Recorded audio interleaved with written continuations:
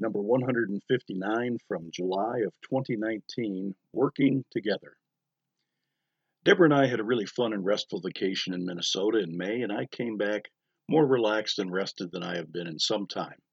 We didn't do very many things. We spent time with family, watched some girls' softball, played cards, and went to three different Lutheran churches. We did some binge watching of a couple Netflix series also. But the best part of the trip was the way I was able to sleep. Maybe it was because I was by myself in my sister's basement where it is quiet, cool, and dark as a tomb. Maybe it was because there was no stress of any kind and my mind was completely blank.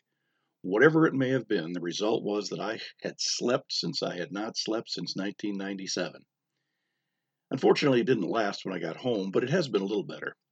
My old prep school and college roommate, Greg Kaufman, and his wife, Diane, came over from Wisconsin and visited for a couple of days, which I really enjoyed. As per usual, Greg and I had to have a little project to work on while he was there. We picked up all the sticks and mowed my sister's lawn. We have a long history of work projects in various places.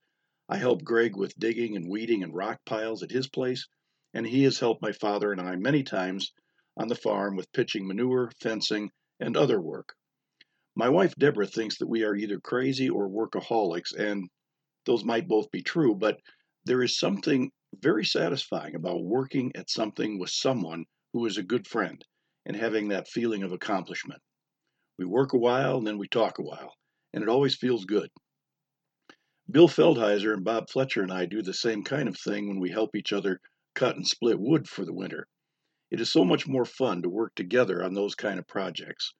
We have also solved many of the world's problems and sharpened our theology when we have a chainsaw in hand and a wood splitter nearby.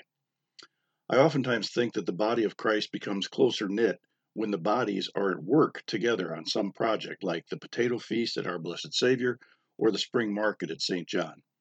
Bodies in motion feel like something good is going on and that progress is being made. Maybe that's why I like working outside on projects. It feels like I have accomplished something. When I mow the lawn, for example, every swath I take is one less to do. When we cut and split logs, every log is one more that is in the barn for the cold winter. There is a sense of measurable, observable progress in work like this.